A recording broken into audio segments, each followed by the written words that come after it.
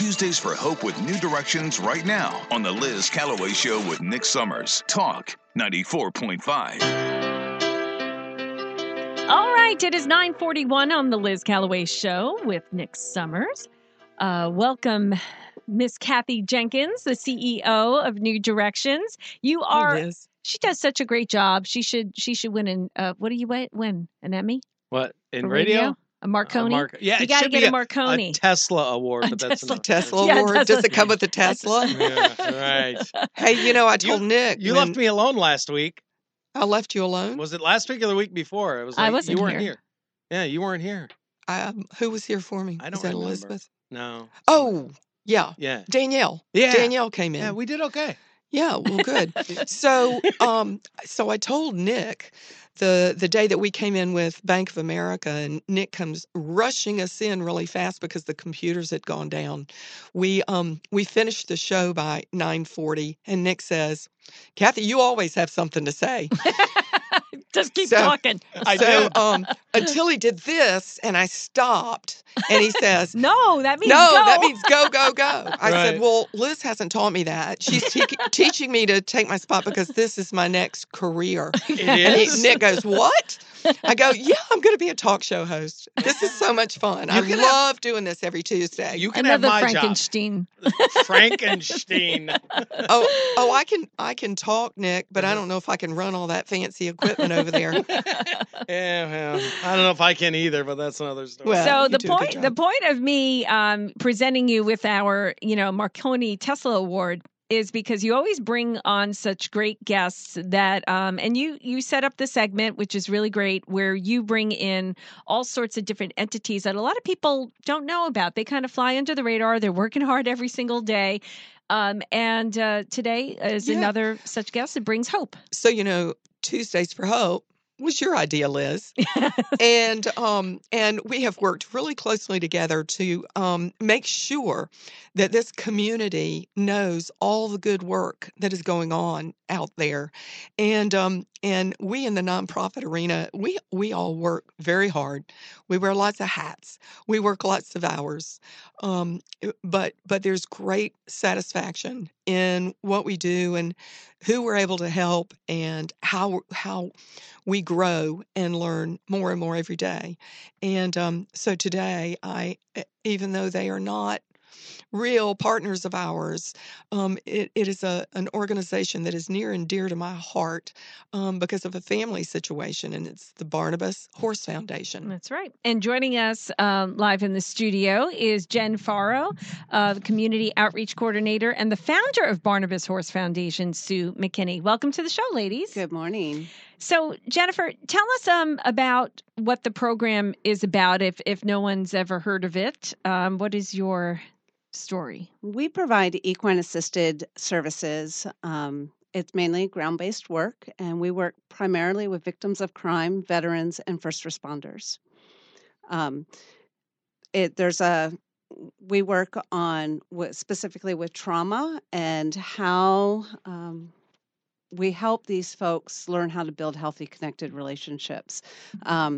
By partnering with a therapy horse and doing ground-based work, they learn how to make a connection of friendship with their horse of their choosing. Yeah, there's something very disarming to be in the presence of a horse, and a lot of people don't have the opportunity to be in the presence of a horse and just be enveloped with there's a lot of trust between a rider and a horse that has to go on. There's a lot of give and take. You're with a very large animal, yet they are really just so special, and their person, they all have different personalities. So how was it that you figured out how to use that human connection with a horse, Sue, to help people that have been so traumatized? Like, where did that idea come from for you? From personal experience. So growing up with horses, I knew how they helped me being a trauma survivor. And if it weren't for my horse when I was a teenager, I wouldn't be standing here today. Years later, fast forward, I'm married, I have children. We had an event happen within our own family, and I saw how my two personal horses helped that person. And Oh, said, wow. I need to do something. And always knew I was supposed to do something with horses and children, but wasn't sure what it looked like. So we started in 2011 working with children. By 2012, we had expanded and oh my goodness. In 2016, we were approached by the state and they asked us to write a grant to work specifically with victims of crime. And we just accepted our 8th grant award. So we're paid through the Attorney General's office to work with victims That's of crime, amazing. veterans, first responders, and we don't charge for our services. The therapists that we partner with will bill for their time. But Barnabas, the equine professionals, the certified life coaches, the horses, the facility, we fundraise to support all that. All salaries are paid through grants, so all fundraised dollars go directly back to the program. So I actually know of a school teacher that was in my daughter's class, and she wrote Miss Heather.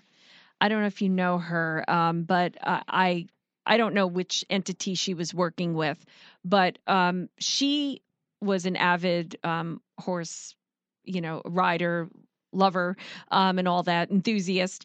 And she saw that connection immediately, especially with children that were facing challenges in their life. It could be physical, mental, emotional. And she had this big effort going on in the schools to do that. Now, there may be people that have this affinity for horses and maybe have horses in their lives, but also are involved in work like teaching or social work. If someone wanted to pursue that equine therapy line of work, is there opportunity for them, volunteer work or otherwise, to see if this is something for them? Is there special schooling? I know there is in some areas. I know there's a big school in Virginia or something, but I was just curious if someone wanted to meld those two to help the community. Absolutely. If anyone's interested in this type of work, reach out to us and we're more than happy to share with you our connections where we've learned from the modality that we model our program after is natural lifemanship out of Texas. And they have been leaders in this field since the 1990s. Oh, wow. Okay. Yeah, they're pretty phenomenal. And there's a whole neurobiology behind what we do and why horses are so effective in the trauma field, and helping our clients to overcome and to be strong and find their voice again. Jen, can you tell us what that connection is? Especially as someone who's never been around a horse before. So what do you horses see? are prey animals.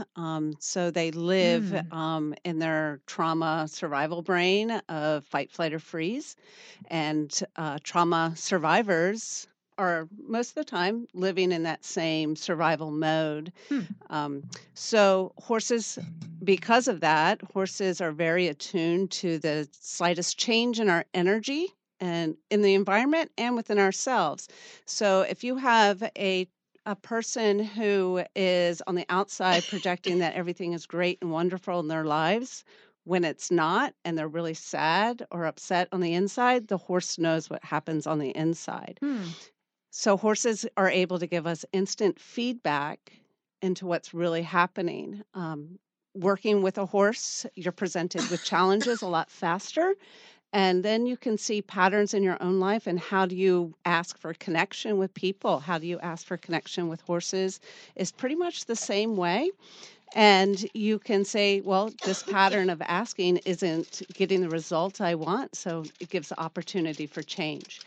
With that change, we're actually, when working with a horse, we start building new neural pathways in the brain. That is really amazing. Now, how long does it take for you to see progress? I mean, I know it depends on the trauma, the person, the horse, and all that. But what has been your experience? Like, give us a story that we can relate to. So I had a client who started with us back in February, and she was severe trauma, very terrified of horses to the point where she shook like a leaf. So she had a trauma in her life that didn't involve horses? Correct.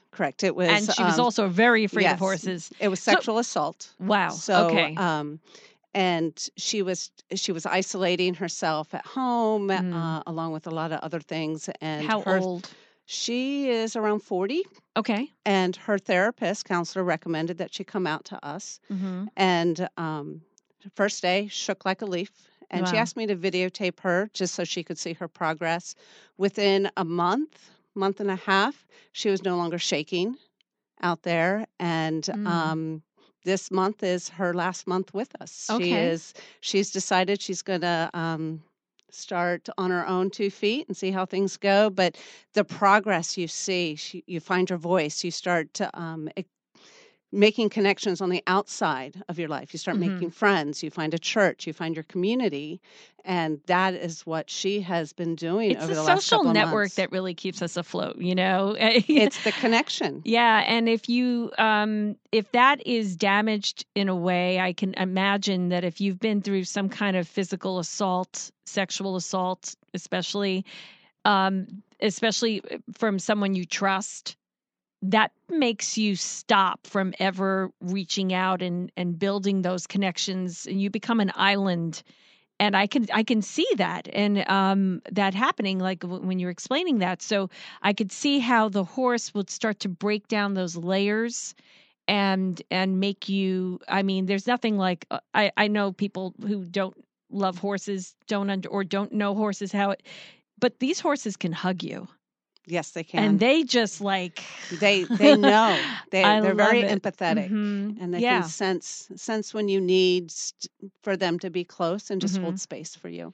Yeah, and especially riders who, especially if they're in competition or anything like that. I mean, the rider and the horse they become one. Otherwise, it never works. And they feed off each other's energy. They know where each other is going. And so I've ridden, most of my younger years and jumped and did all those things. If you don't have that mind and body connection with the horse, you're not going anywhere fast. And so I can imagine how that connection is something that someone who has gone through trauma can't have that connection because they don't have that trust with people anymore. They've been injured by that.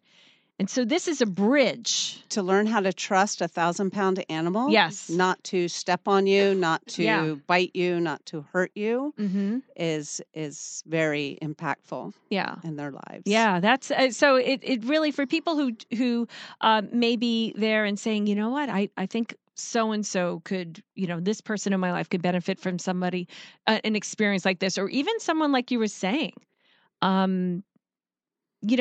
if sometimes when you have that trauma, you could be pushed into other areas of thoughts like suicide or something like that, saving you from the brink of further drug abuse or something like that. How do they begin this process? How do they know if this is right for them? Is there a trial process? I mean, how does it work? Well, they can call, and we kind of ask them qualifying questions to make sure they qualify for our services, specifically because our grant requires us to work with victims of crime, or survivors of crime, I should say.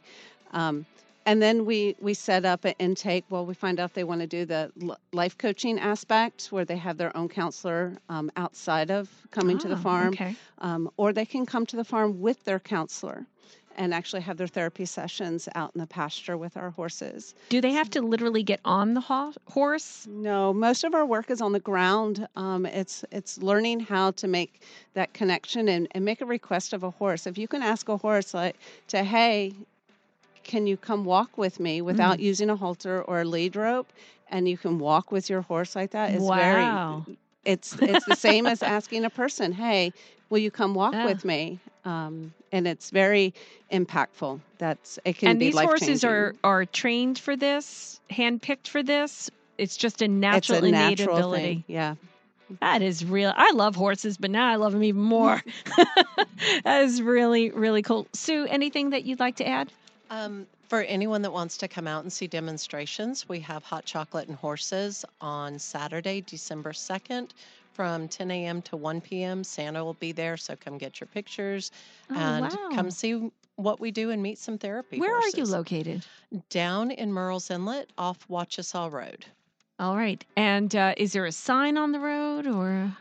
There's a small sign right now. We are working on our permanent sign. Okay. And you should call and make an appointment. Yes, absolutely, because we don't have visitors during therapy sessions. So just reach out to us. Facebook is the most up-to-date on information on happenings on the farm. And yeah, reach out to us through our website or however, and we'll get you to Well, Sue, I've met you before years and years ago. I mean, I'm sure it's grown so much since then, and you're just doing amazing work for the community. And I want to thank you both, Sue McKinney and Jen Farrow of Barnabas Horse Foundation. Find them online. Kathy, thank you so much again for bringing a fabulous community organization.